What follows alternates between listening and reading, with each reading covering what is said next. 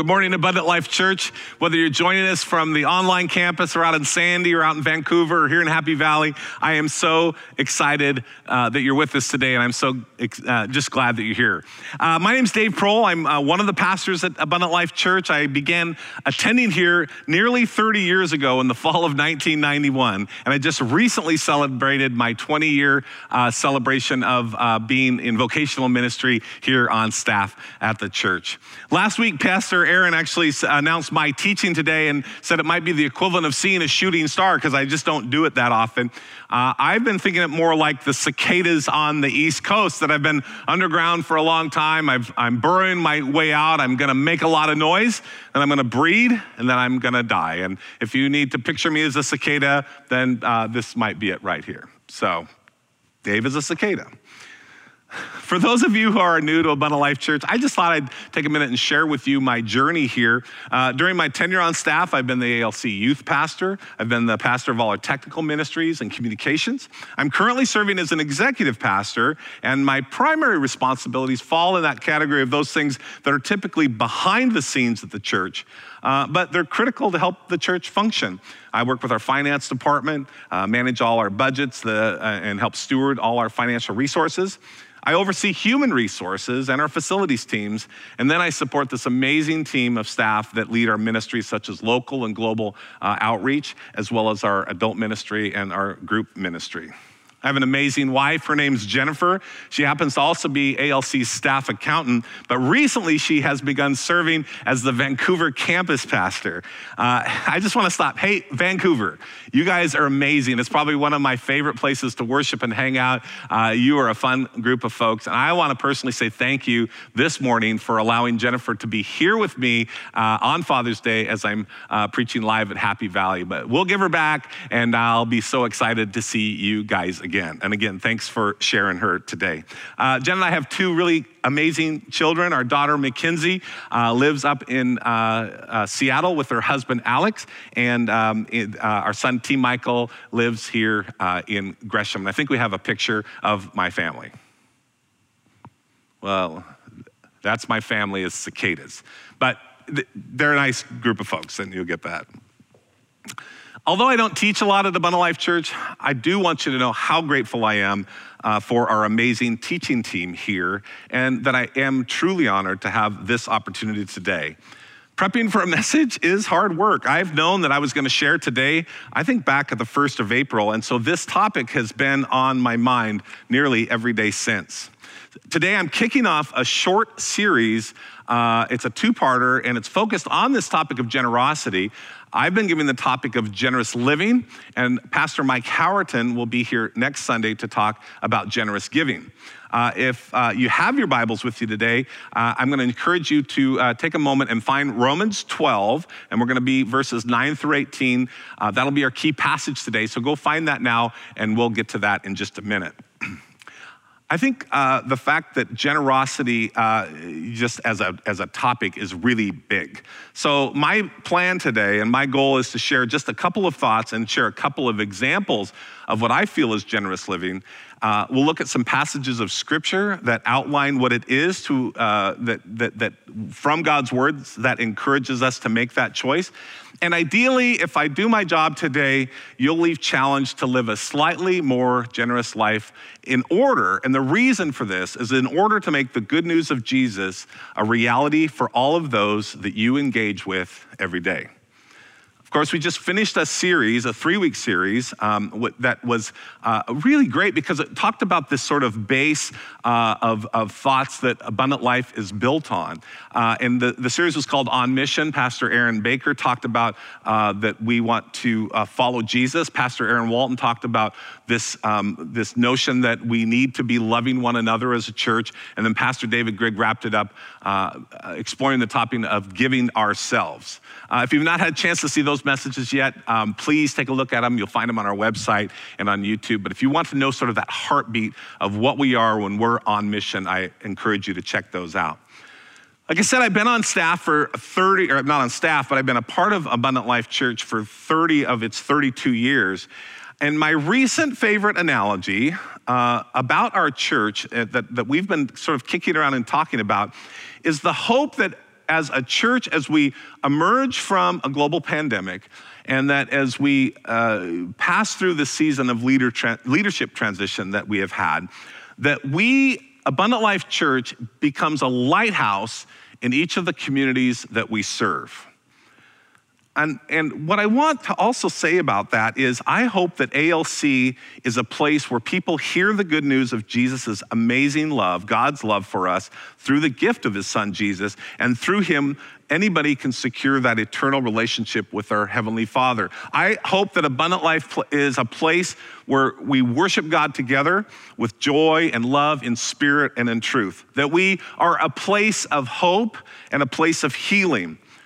I hope Abundant Life Church is never a clubhouse for the chosen, but is a refuge for the broken, that it's a place of growth and community. And as Pastor Jeff so eloquently puts it, Abundant Life Church should be a place where everybody has a job and a friend. So we talk about being a lighthouse. We look at John 8, and we realize it's a lighthouse that Jesus is the light. This verse says, Jesus says, I'm the light of the world. If you follow me, you won't have to walk in darkness because you have the light that leads to life. So we're talking about a lighthouse. We know that Jesus is the light.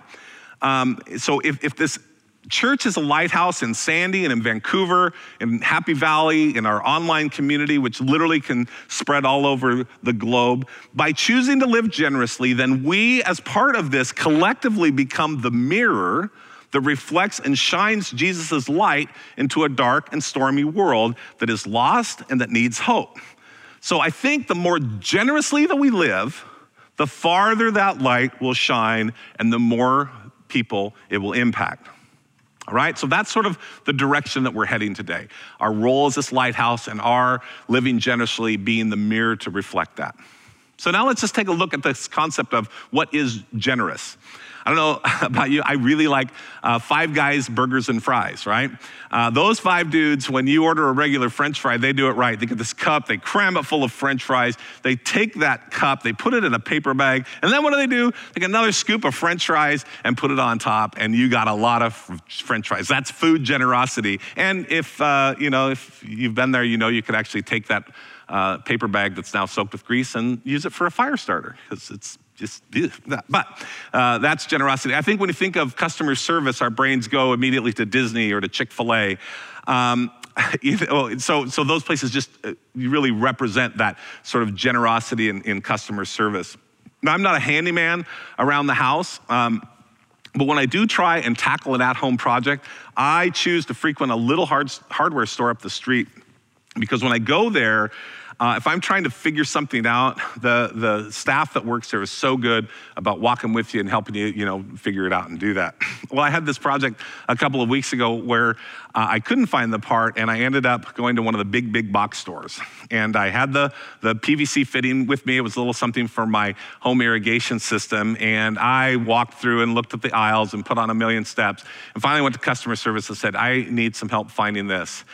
And the gal kind of sighed and says, she picked up her radio and she goes, okay, go to aisle 36 and someone will meet you there. And I'm looking up and I'm at aisle 2, I think, and I don't know where aisle 36 is. So I wandered my way through the store, found aisle 36, stood there, waited for what seemed like a long time, and somebody shows up and I held up my part and he goes, oh, we're not in the right place for that. So follow me. And so he took off, and those guys moved really fast. You're kind of chasing them through the store. And we ended up in this huge aisle that had lots of little trays of PVC fittings. And I kid you not, he took me, I stood in front of this wall of parts, and he goes, it's in here somewhere, buddy. Good luck. And he walked away. I thought, that is not being generous with customer service. So for me, when I picture someone who is exercising generous living, I think of someone who is going above and beyond, doing more than is expected. In addition to doing more, I think generosity is revealed by the attitude of the person being generous. So generosity being revealed by the attitude of the person being generous. So for the sake of today's message, I'm gonna define generosity as it applies to generous living this way, okay? Take a look at this. Generosity of spirit is the openness and the willingness to share your own gifts freely with others, joyously, and willingly without expectation of receiving anything in return. I want to give you, let's think of a parenting example for this to maybe illustrate what I'm going for here. There's something cool when a child does what they're asked to do and they do it with a good demeanor. And let's say you have a junior high son and a good demeanor is, it's just, okay, stay with me, it's an analogy, all right? You have a junior high son and his task on Mondays is to take out the trash. And he does it on a regular basis. Is he being generous or is he being obedient? Okay, what if now on one particular Monday, he takes the trash bin out and it dumps in the driveway and all the garbage spills out and he dutifully picks it up. And he picks it up and he puts it into the bin and then takes it out to the curb. Was he then being generous or just dealing with adversity? Let's see, what if the neighbor, same situation, is gonna be on vacation for a couple of weeks and says to your son, hey, we're gonna be gone, will you take our trash out for a couple of weeks? And he says, and they say, well, we'll pay you, And so he says yes. By saying yes to that, was he being generous or did he just get a job, all right? So now, for the sake of the message, I suggest that if your son who takes out the trash and in that process sees that his neighbor's bin has been knocked over and garbage is strewn through the driveway, that he then takes it upon himself to clean up the mess without monetary reward and perhaps without anybody knowing that he even did it. Now, this scenario is one that I say is starting to move the needle towards living generously. So, generous living is doing more than is expected with a right heart and doing so with no advanced expectation for reward. Well, taking out the trash is, in this example, is just one job in a household. We have many of them. There's lots of things that we need to do each and every day to keep the house moving forward. Some of them are fun, some of them aren't fun, some we just have to do because we have to do it. But we agree to do these tasks in order to allow the household to move forward. So if we wanted to apply that to our lives as Christ followers or our lives in the church, what then would be those chores or those tasks that we're responsible for because we're part of the family and that's what we're supposed to do? So if you Google, which I did, rules for Christian living, what are those things? You'll actually discover Romans 12, 9 through 18. And actually in some Bibles, it actually says at the top, rules for Christian living.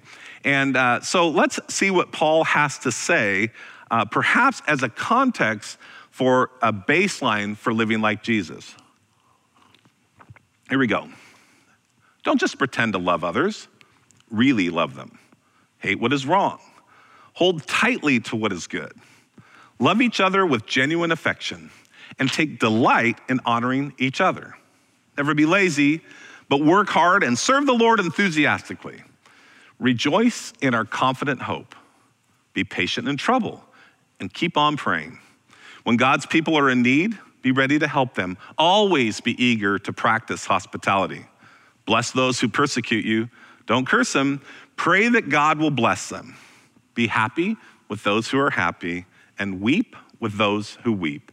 Live in harmony with each other. Don't be too proud to enjoy the company of ordinary people.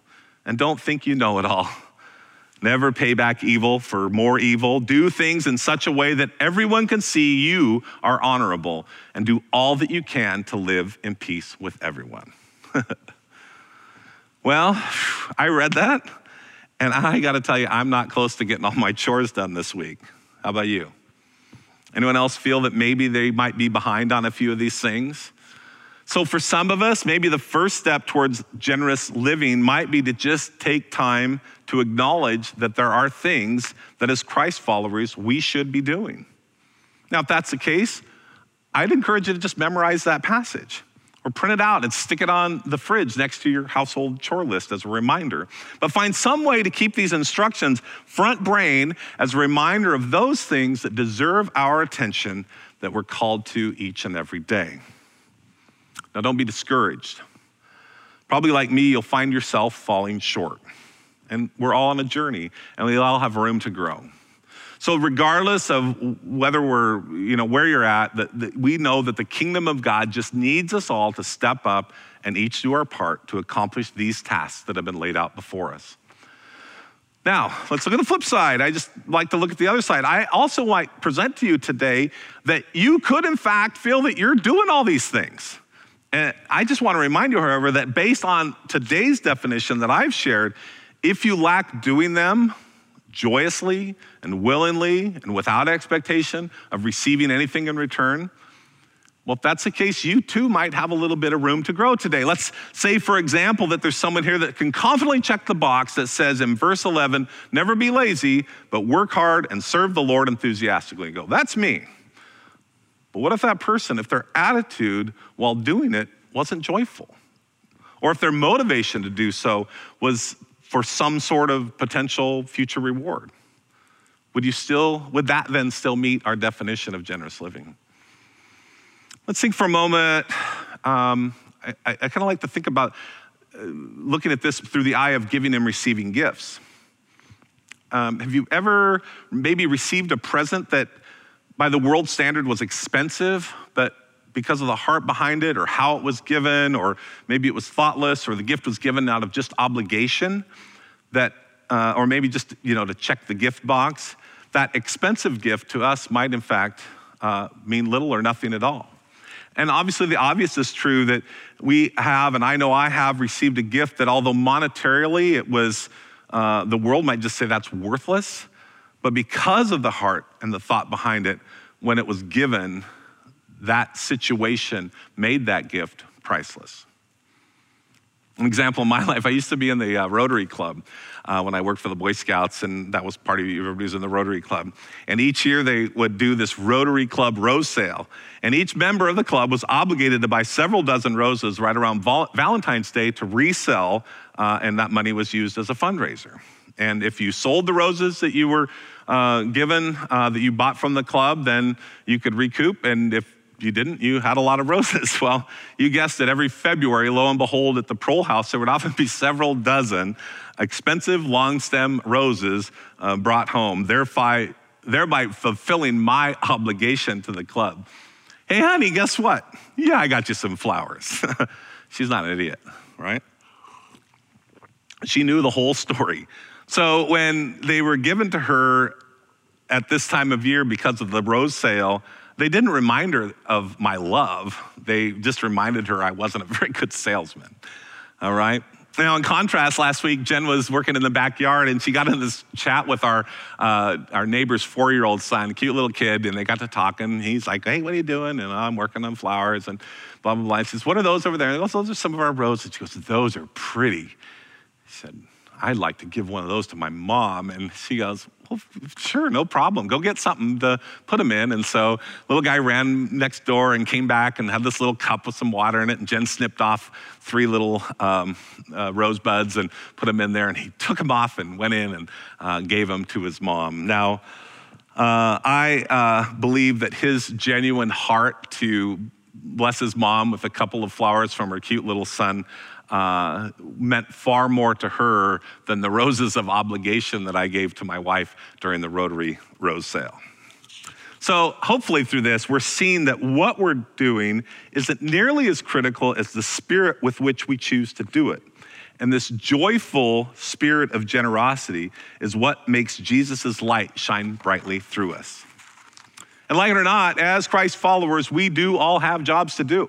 Ephesians 2:10 makes it pretty clear. It says, we are God's handiwork, which is great. We have a beautiful, wonderful creator, but we're created in Christ Jesus to do good works, which God prepared in advance for us to do. Now, there's a ton you can unpack with that, but that calls us that there are things for us to do.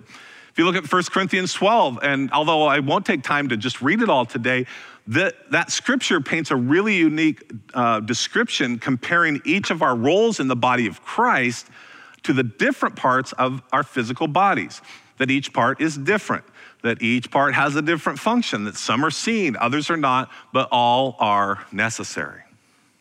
All right, speaking of bodies, I had a really unique experience last month. I had my first ever surgery.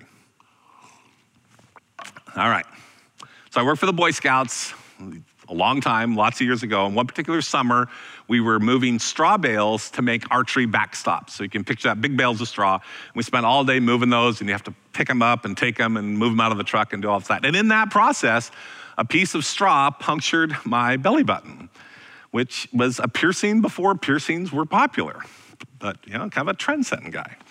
Well, it healed up on its own, and as a skinny man, which I was, it did not prove to be very problematic. But you fast forward 30 years and far more than 30 pounds, and things changed. My innie, I always had an innie, now became an outie, and the outie kept getting bigger.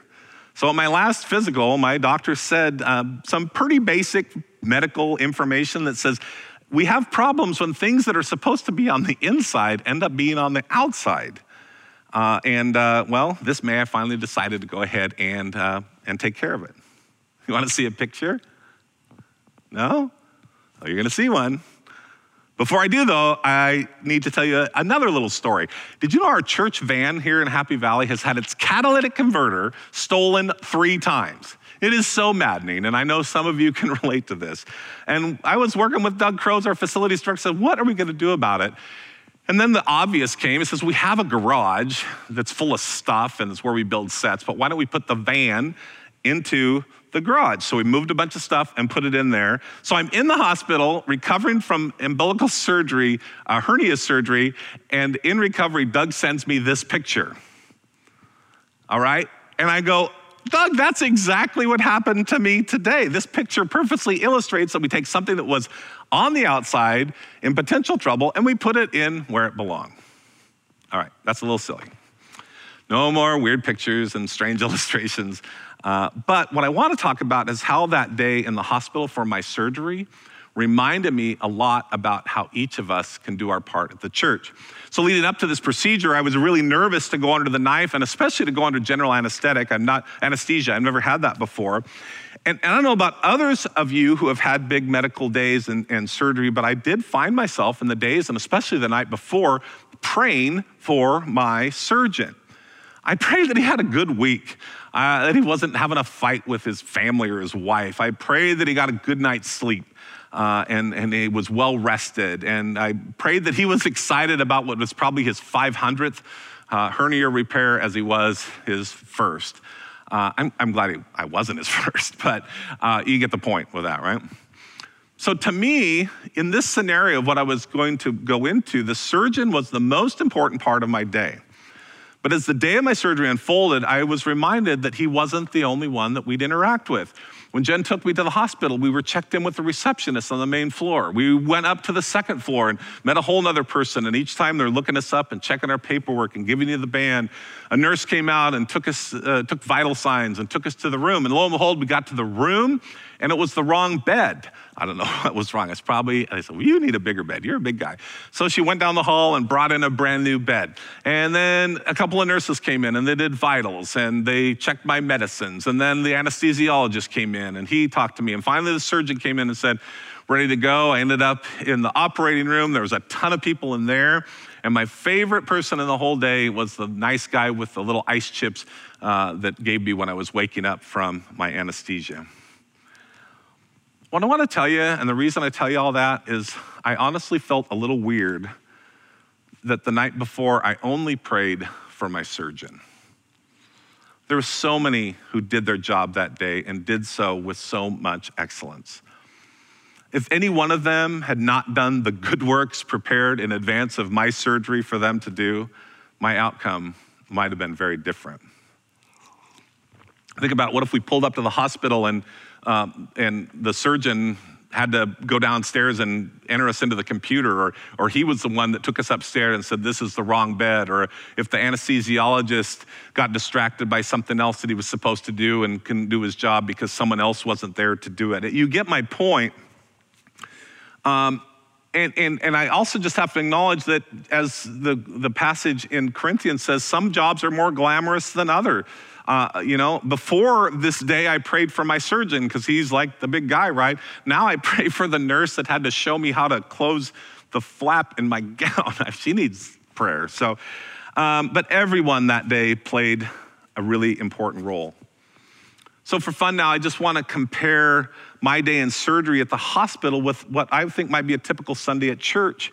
You come here to worship and to learn, and we have really high expectations for those that we know by name on stage. And we might even just pray for them, our worship leader or our teaching pastor. But we can't ever forget the other parts of the body that are so critically important. Children's workers, student ministry workers, our parking team, ushers, security, tech team, greeters, prayer partners, communion prep, the list goes on. But what I want to say, and I want to go back to our definition of generous living, it's just not the fact that each person takes on these tasks, but they do it with openness and willingness and joy, and they're giving their gifts freely without expectation of receiving anything in return. Can you imagine a Sunday at church without that? What if our greeters were grumpy? What if our kids workers just hated kids? Or our parking team set up a valet booth so that they could get financially rewarded for each car that they park? Or if our communion prep team was allergic to grape juice? You get the point. So my prayer is that when you choose generous living in your family, in the community, or here at the church, that you find a place that is smack dab in the middle of your sweet spot. That you actually feel just a little guilty that you're having too much fun serving at church, and that time flies and that your cup is filled. But friends, I'm afraid that too often we find ourselves on just the edge of generous living and never taking that next step of actually doing it because we're just too consumed with taking care of our own needs. This might be the time in today's message that my wife refers to when the preacher goes from preaching to meddling. But trust me, I'm not immune to this. I can say what I'm about to share because I struggle with these exact same thoughts. Do any of these ring a bell? You know what? I'll start living generously when my tank is full. I'll start smiling when I'm happy. I'll start loving others when I feel like I'm being loved. Once I've taken care of my needs, attend to my hurts and pain, made sure that I've gotten my fair share, then and only then will I consider to begin to live generously. Unfortunately, if this kind of thinking wins the day and becomes the norm, our lighthouse mirror that I talked about that is supposed to reflect Jesus' love, it becomes cracked and tarnished, and it just doesn't work very well. Oswald Chambers, who wrote the devotional My Utmost for His Highest, warned what happens if our focus becomes inward and self-destructive instead of outward. He says this, "No sin is worse than the sin of self-pity because it removes God from the throne of our lives, replacing Him with our own self-interest. It causes us to open our mouths only to complain, and we simply become spiritual sponges, always absorbing, never giving, and never being satisfied. And there is nothing lovely or generous about our lives." I want to just be straight with you today. Generous living is not easy. It's hard to take an action step.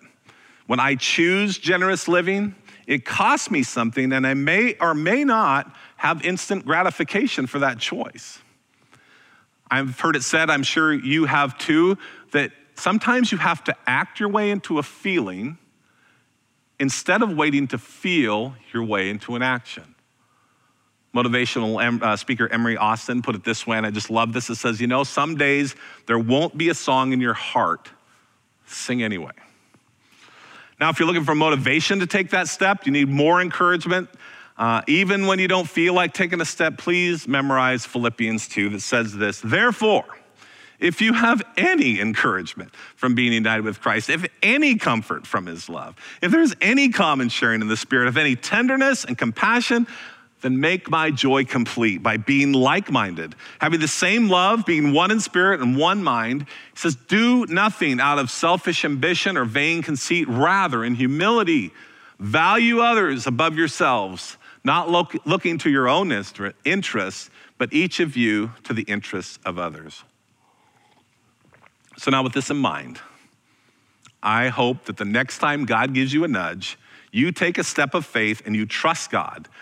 You don't have to figure it all out before you say yes, and that you have a sense that God is prompting you to get involved, to engage, to serve, and to be a part of the solution. And I just say, go for it. But before I start wrapping up, I gotta give one disclaimer. As you consider generous living and you make a step in that direction, the truth is that each and every time you say yes to something, you're simultaneously saying no to something else. Pastor David talked about this last week. I hope that your process of choosing to live generously is prayed over, it's thought out and intentional. But please don't leave here today thinking that the solution to this is to just pile on more and more and more doing. Take a look at those things that are occupying your time right now and make a front brain decision of saying no to some things and maybe even no to some good things in order to say yes to great things. I believe margins are important and they make us more attractive. If you share that you're a Christ follower and your world is full of stress and conflict and burnout and worry, what kind of light are you reflecting? I don't know if do you remember the old Jerry Seinfeld animated film called The Bee Movie? I wasn't a fan, my daughter loved it. But for your consideration, here is the entire script of The Bee Movie condensed to one page. Regardless if it's a good movie or not, seeing it like this is strange. That's a lot of content, but is it attractive? Do you want to read it? Not me. Well, how about you? When people look at you, do they see margin in your life? Does being a Christ follower look attractive for you, on you? Do people see joy? Do they see a reflection of God's light? Or do they see a life so packed and so slammed together that nothing makes sense?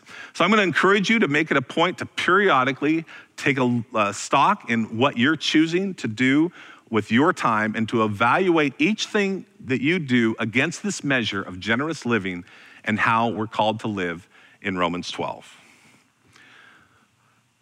Wow. I'm going to close with a story of generosity that I felt in my life as a way to, I think, just illustrate my heart of this.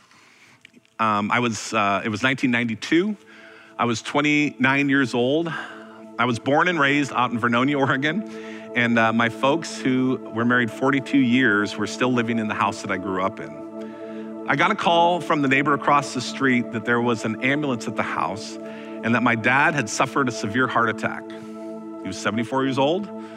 He'd had lunch. He got up to get seconds. He came back, sat in his recliner, and his heart stopped. I was living in Park Rose at the time, and I happened to be home when the call came in. And so I made my way across town to the St. Vincent's Hospital to meet my mom and discover how serious this was.